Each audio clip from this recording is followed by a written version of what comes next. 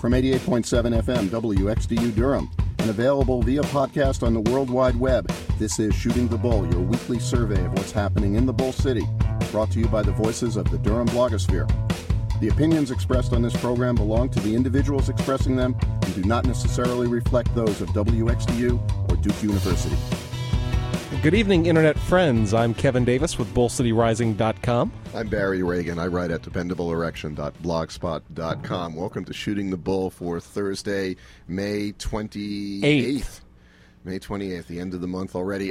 Kevin was alluding to the fact that WXDU is not on the air right now. We are streaming over the Internet, and some of you folks will listen to the show tomorrow or over the weekend via the podcast, which is available at iTunes. But that's where we're at. And maybe we have listeners online, Barry. We have no idea. If we actually have listeners online, you're welcome to call us at the station. We'll say hi to you. It'll be a quieter night on the airwaves than usual, but we do thank all of our Internet and podcast listeners for checking in. And this week it's Barry and me catching up on local news topics. We're well into budget season. Very, very well into budget season, depending on who you talk to. Yeah. Unless you're Katie Kolb. Well, I guess. According, you're not so well into budget season. According to reports in local media, both the city council members and the county commissioner members are falling all over themselves to congratulate and heap praise upon our respective city and county managers for submitting budgets that, in the light of these trying economic times, are reasonably balanced and only cut how many? 40 teachers, 50 teachers out of the Durham public school system, and 30 employees from the city. Well, now the school's budget is going to be the one piece that there's continuing to be conflict on. There was a meeting this morning between members of the school board and presumably Dr. Harris and the county administration and Board of County Commissioners.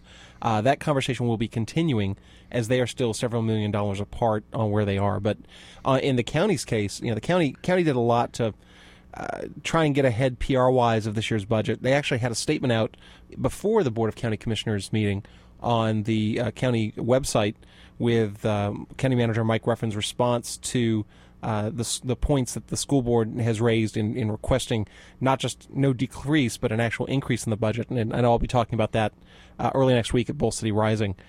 Basically, what the county's argument is boiling down to, and we'll have to hear the BOE's response, is that if you were to look at the formula that the Board of Education has used in the past to request increased funding on a per-pupil basis, the decrease that Mike Ruffin requested for this year was equivalent to their projected drop in enrollment for next year, times that per-pupil increase they would have gotten, since they're projecting to have several hundred fewer students. Are they really? In addition to the $650,000 cuts that Harris already said that they could make. Where is the projection of fewer students in our schools next year coming from?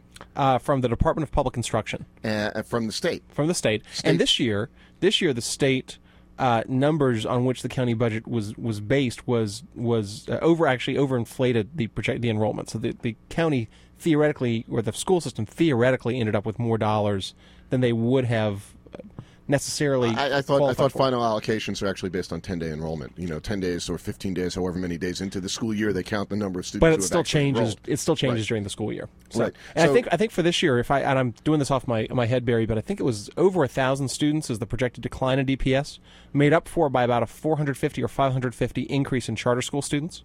So we've got decrease. 500 students graduating and not being replaced by incoming kindergartner or first grade students, and then another 500 students transferring out of DPS and going to charter schools. Is that? It doesn't align quite that way. There is a one-time change in qualification for kindergartens that will have a bit of a bubble this year on how many students get enrolled in kindergarten. How much that is? Because we moved the cutoff date from October 1st to August 1st. Is that what we're talking about? Something like that. There's a calendar-based change, but then there's also there's separately just the issue of projected charter school enrollment for next year. Right, because the notion that that Durham is going to, as a city, have fewer school-age children anytime in the future just strikes me as, I don't know, ludicrous. Just you look around. But Barry, if you look at the enrollment numbers over the last last decade has only been a 12% growth in student population. We've had a much greater growth in actual residential population. So what are you saying, Kevin? It's not a great place to raise kids? Absolutely not saying that. We could get into this for the whole half hour. I mean, and I've talked about this at Bull City Rising many times. I think it's a great place to raise kids. There are many people out there who, have this sense if you have children, then you must flee to the enclaves of Chapel Hill and Cary to raise them, because otherwise, I mean, if they go to school, Barry, poor kids are contagious. You can actually catch poverty from a poor kid. Yeah. You can catch hunger from them. If you come from a stable two-parent home, your parents might get divorced. I mean, the idea of going to school with kids who reflect America's economic diversity is just too challenging for me. Right. And I think you hear it so many times that it takes on mythical status. But I have to say, I am one of those people who specifically, when I was looking for a house in the Triangle the first time, and I was in Raleigh, North Carolina, talking to a real estate agent, and I said, "What about Durham?" And the real estate agent said to me, literally, "You don't want to live in Durham." And I said, "Why?"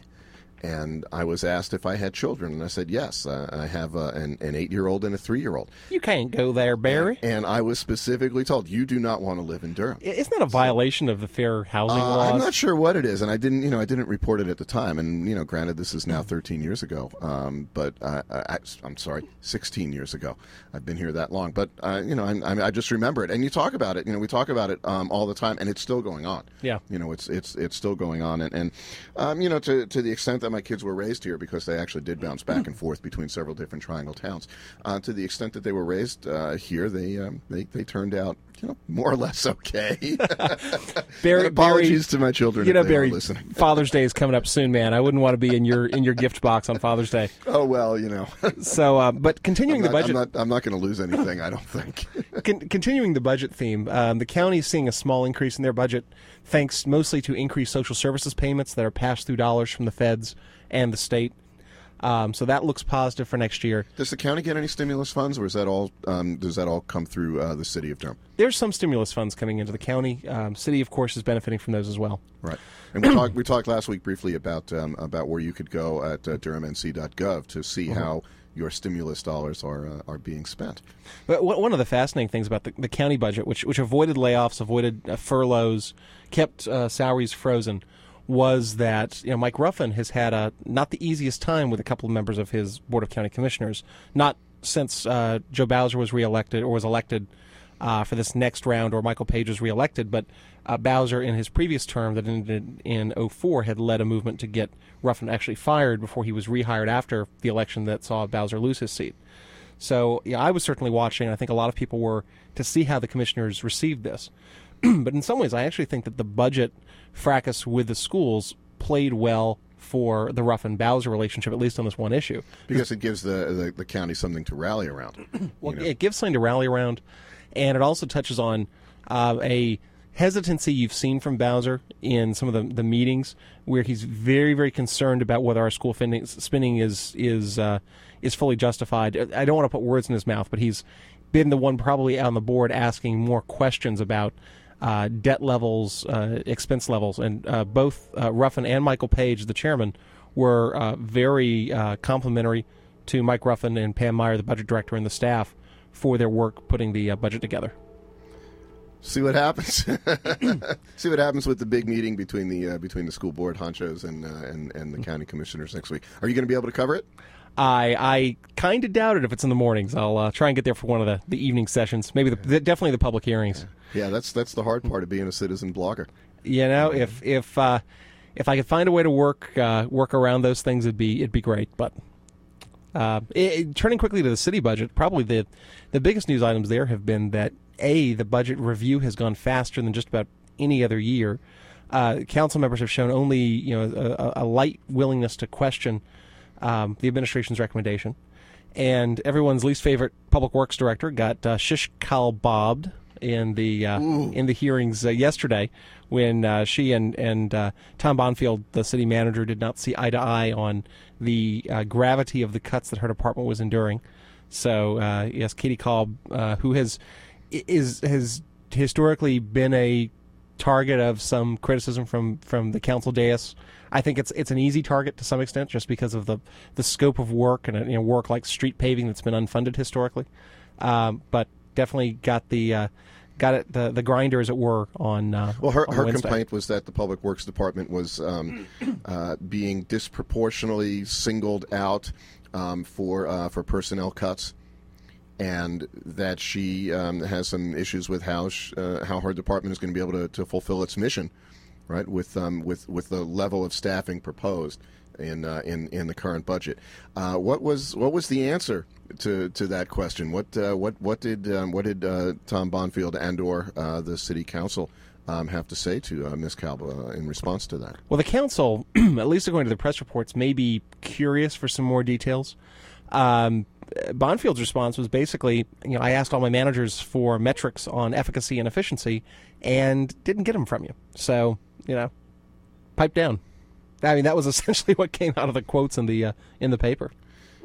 Well, that that would seem to cover a lot of ground. If you can't tell your boss how efficient you are, it does make it difficult for you to go back and say, "I'm not going to be able to get the work done."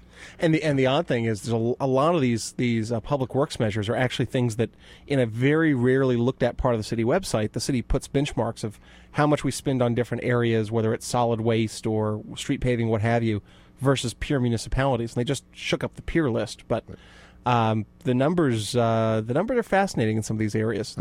They're hard to understand, I think, without a deep background of what's happening. Well, road paving, I think, is a public works function, but solid waste is a separate department from Public Works. I don't believe that Donald Long reports to Katie you're right. Kalb. But I'm in general, though, the numbers can be interesting. Yeah. Well, do you have any off the top of your head, or do folks need to go to DurhamNC.gov? DurhamNC.gov is your home for peer municipality benchmarks, I think it's called. Right. And I think that that when we were talking briefly about stimulus funds, I think that Public Works is actually the department through which many or possibly even the majority of stimulus funds that Durham is receiving is going to be spent. Well, a lot of those are transportation dollars. Right. So for the city side, sure. Now on the county side, those will be stimulus dollars helping to fill the gap for education cuts, or partially, but not nearly fully making up the state cuts, and social services and other pieces like that. I would assume that for things like installing the 20 new bus shelters, that the bus stop shelters that the city is going to be installing with stimulus money, that if we don't have the personnel to do that, we'll be hiring at least temporary people, which may give people jobs through the fiscal year until tax receipts pick up again to levels that they were at, and then folks can get hired permanently when the hiring freeze is over. So it's internal city government politics. It's interesting to watch as a spectator sport. I don't think I would want to be I wouldn't want to be in either Katie Kalb's shoes or Tom Bonfield's shoes this week, but it does make for for enjoyable watching sometimes. Well, the theater is probably going to be this Monday when the Monday the 8th, if I'm not getting my dates confused. When the 8th of June. When the public... No, I'm sorry, it is the 1st of June, when the public hearing is held for City Council. The council has voted to keep it at an hour for the public hearing. Last year, you had a stream of nonprofits lined up talking about how, if you were to cut this $15,000 line item, somewhere a butterfly loses its wings, and when it falls to earth, the playground equipment falls over, and a third grader stubs their toe. I mean, you had just these incredible stories coming from non-city agencies.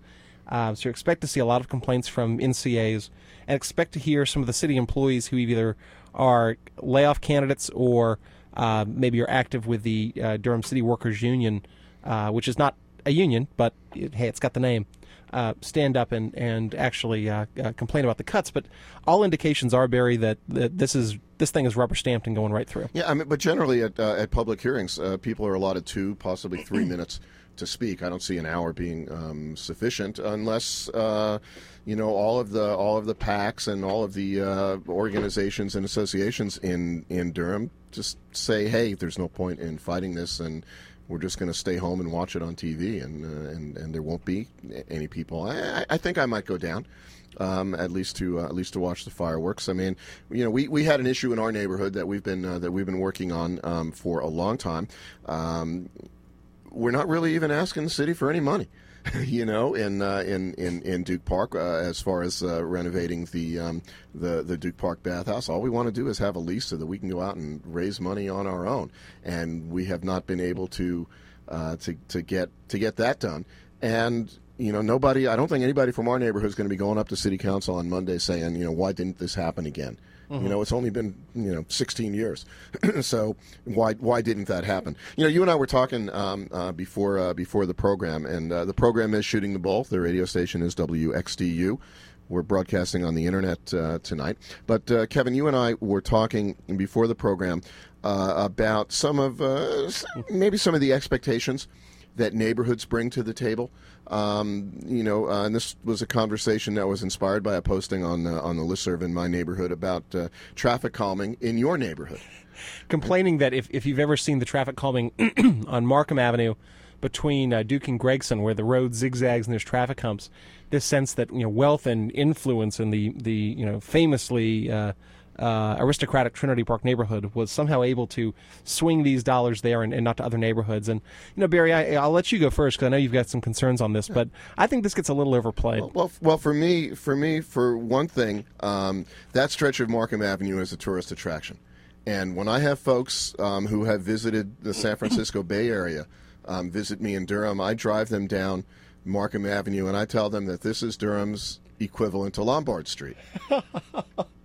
Very nice, and people seem to enjoy that. But there certainly is there is a sense that traffic calming measures are asked for and given to neighborhoods of some wealth and influence, and that neighborhoods that are more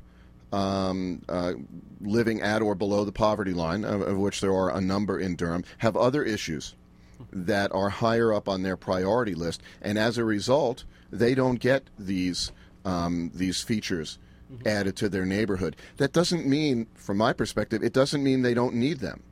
When you look at the statistics, the areas of the city where the most pedestrians are hit by motor vehicles, injured or killed, right, is down on Alston Avenue. It's down on 98. It's down on Driver Street. These are the areas that probably need traffic enforcement and traffic calming measures the most, and the activists in those neighborhoods are busy. Well, you've got prostitution, you've got crime, you've got vacant houses, you've got drug dealing, and you've got other priorities for the neighborhood activists to be focused on. And look, Barry, I was actually picking on Katie Cobb a little bit before the show because of this thing that came up at the PAC 1 Coffee with Council budget hearing, which I blogged about a few months ago, where the Albright neighborhood, which is one of the areas that makes up northeast central Durham, across the street from their community garden, next to a playground, there are some vacant lots that the city uses when they repave streets to dump the old asphalt, railroad ties, granite, all this kind of stuff. And it's very dusty. It's very dirty. I went by there with City Councilman Eugene Brown. It's an embarrassment. And while, yes, these may not be, in terms of traffic calming, the highest priority issues for some of these neighborhoods, they do have high priority issues that they're trying to get addressed, and they're not always successful in doing so. Right. But on the other hand, at least speaking from my perspective, I can say that in the Duke Park neighborhood, we're not very successful in getting our high priority issues addressed as well. As I said, the city basically owns a fairly large, fairly usable structure right in the heart of my neighborhood, which has been abandoned since 1993. Right? It's the only use that it has received during that time was as a storage depot for parking tickets.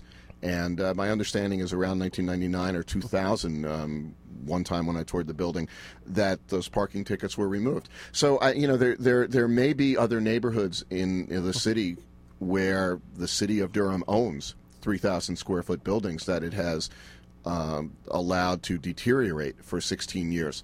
But I don't know which ones they are. So if you do, hop onto either of the blogs and leave a comment and let us know what that is, because I'm sure that we will write about those kinds of things as time goes on. Now you're saying that folks actually showed up at the PAC 1 Coffee with Council meeting, which was sometime in February, to complain about this. and the two.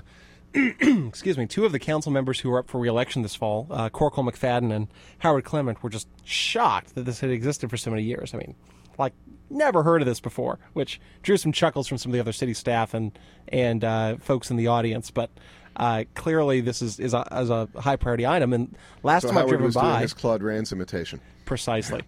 Last time I drove by, I it looked like it was still there. I haven't been by in a couple months, so could have disappeared by now. Speaking of things disappearing, Barry, we were going to talk a bit about a big box store that has outgrown its box and is being replaced by an even bigger box even further out, happening up in North Durham, with the Walmart Supercenter replacing the Walmart Micro Center. Medium I don't know what center. they're called. Medium, yeah, mid-size. The mid-size is being phased out for the massive big box store. So this is the Walmart up where Food Lion and where Lowe's used to be. Now Lowe's, I didn't even realize. Yeah, Lowe's was when there. I moved here, that was where Burlington Coat Factory used to be the Lowe's on Roxborough Street. So that's going to leave a second big box hole on Roxborough Street when you count the Kmart that's on Avondale Drive, just north of I-85. And we're talking about commenters on your blog when you reviewed this situation. There really are no tenants out there, and it would seem to me, quite honestly, that the I-85 location for Kmart is actually more desirable because you're much closer to the freeway. You have much better distribution access for your big trucks to come in and deliver goods, and they've had no success renting that place out. It's not a factor at all, Barry. Really? If you want to know Why what is the that? factor is, Tell me. Go to a website like Claritas or Demographics Now or one of these sites. Put in the geolocation of what you're looking for. Mm-hmm. Pull a 1, 3, and 5 mile radius, average household income. And there's your answer. This is one of interesting. This is one of the reasons, Barry, why I have always been on the blog, and to anyone who will put up with me talking about this, an advocate for mixed income neighborhoods. Right. What you end up with is this sort of neutron bomb effect in cities, where the ring of prosperity for the last 50 years has spread out from the center, where Treyburn and South Durhamites are obsessed about their ability to bike to their darn community center, and are they going to have pedestrian trails in these high income areas? And what happens is the retail follows. Retail started, the history of retail in Durham, briefly said, started downtown, moved to places like Northgate, Wellens Village, Lakewood, Forest Hills, moved out again, South Square Mall, North Duke Mall at Horton and Duke. Keeps moving out. Harris Teeter at Guess and Horton. Harris Teeter, 751 and 54. You see the high end, and South Point Mall is the biggest example. So you see this retail expanding. What happens is you have people who move to follow it, and you leave behind an economic hole. And as whether it's renters or low income housing moves in, you create a cycle that all this old retail is allowed to deteriorate because the national chains won't move in there. Which is interesting, Kevin, because it's going to get back to something we were talking about before. I think if you take that 1 mile radius from where Kmart used to be on Avondale Drive, and you draw that 1 mile circle, virtually the entire Duke Park neighborhood falls within that circle. And so does Bragtown. So does Colonial Village. So does Northgate Park. Right. And Northgate Park is I'm not sure what the demographics are, but I suspect that they're somewhat different than Bragtown. It very well may be, but I'm just betting that if you run the numbers, it'll be very interesting. And what you're only just now seeing, we can probably do that. We can probably do that tomorrow, and it'll be interesting. But I think the bottom line is that we're both actually in agreement. That nobody is going to be moving in to Walmart or Kmart in the near future. The Kmart space has been rented out. The Garden Center has been rented out, and I guess the Automotive Center on the south side of the building has been rented out to Harbor Freight Tools, which I actually was in a couple of weeks ago. But the big bulk of the store, the 120,000 or so square feet, has been empty now for, I guess, 4 or so years, as has the movie theater in that shopping center. Very true. And a number of plans have fallen through. And one of the commenters, actually, I think it was you. I think it was you who wrote that basically you can expect that nothing will happen until once the anchor tenants move out, until the satellite tenants also move out, and then you can bring the bulldozers in and tear the whole thing down a 19-year-old shopping center. That is what amazed me, is that the Walmart shopping center is only 19 years old. Mm-hmm. You know, when I moved here in 1993, 16 years ago, it looked like it had been there for quite some time. What I really think it does is unlike some of your commenters, I think this really gives us an opportunity to rethink the suburban model of retail along places like Roxborough. Roxborough could be, in my mind, it's a perfect candidate for a streetcar that runs between. It would make a lot of sense. You know, and people are talking about widening it, and it's like, no, you don't need to widen it. If you want to reduce the traffic on there, you know, increase the number of buses and increase the number of streetcars, or build streetcars in the first place.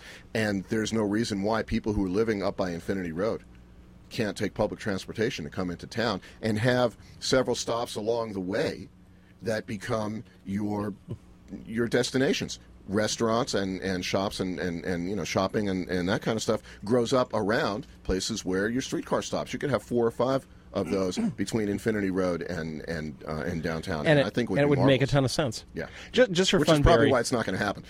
Perhaps. Just for fun, I looked up compared the common Prism segments from Claritas for 27713, which is a key South Durham zip code, and 27701. Right. Which, by the way, 27701 encompasses Watts Hillendale. Right. Encompasses Duke Park. No, it doesn't. Watts Hillendale is 27707. Oh, okay. Right. Sorry. But it encompasses a lot of in-town neighborhoods, right, as well as some of the aging neighborhoods around the area we're just talking about. 27713, down by South Point. Let's see. The 5 most common Prism NE segments are Executive Suites, Home Sweet Home, Young and Rustic, Young Influentials, and Greenbelt Sports. I have no idea what any of that means. I can practically feel the excitement of an REI tingling through my bones as I plan my trip to Trader Joe's. Now, as I go down to 27701... Is there a Trader Joe's down there? Because I have to go to Chapel Hill to go to Trader Joe's. Look, South Durham is North Chapel Hill. 27701, you have what are euphemistically named Boomtown Singles, which is sort of your urban hipsters, City Startups, Family Thrifts, Park Bench Seniors, which has to be about the most depressing term I've ever heard, and Mobility Blues. Now, my so reason nobody's raising kids in those neighborhoods. Oh, no. There are, but they are city startups and thrifty families. My purpose in mentioning this, Barry, is to emphasize not that I necessarily think that this means 27713 is a good place to live and 7701 is not, but to point out that if you're a national retailer, I mean, it's redlining by demographics. National retailers run the math on these things. They assume what the household income and segmentation is, and they say, this isn't a good place to be. And it's why there's, multiple Harris Teeters in South Durham and not much in the city center.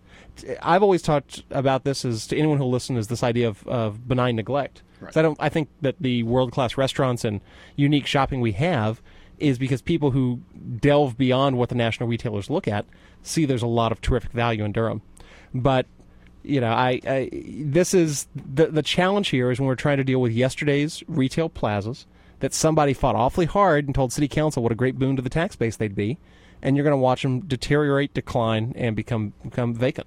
Well, the good news, I think, is now once the new Walmart Plaza goes in, we've pretty much filled up all the border areas. One factor I think you left out, and I'm not sure if people have actually studied this or not, but it's one of my pet theories, is that counties like to do these things near their borders so that people who live in other counties come in and spend their tax, spend their dollars and boost the sales tax revenue for the counties.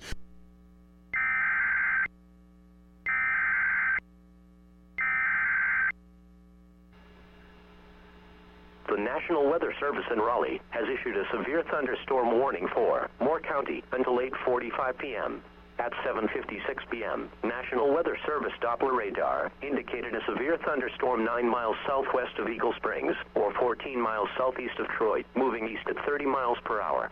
Winds in excess of 58 miles per hour are likely with this storm. Locations impacted include Foxfire, Seven Lakes, Taylortown, Pinehurst, Southern Pines, Aberdeen, Whispering Pines. Damaging winds of 58 miles per hour and greater are expected from this storm. These winds can blow down trees, power lines, and can damage mobile homes and other buildings. Seek shelter in a sturdy structure until the storm has passed. Stay away from windows as flying debris generated by damaging winds can be deadly. Please report severe weather to the nearest law enforcement agency. They will relay your report to the National Weather Service Forecast Office in Raleigh. Repeating, a severe thunderstorm warning has been issued until 8:45 p.m. for the following county: Moore County, North Carolina;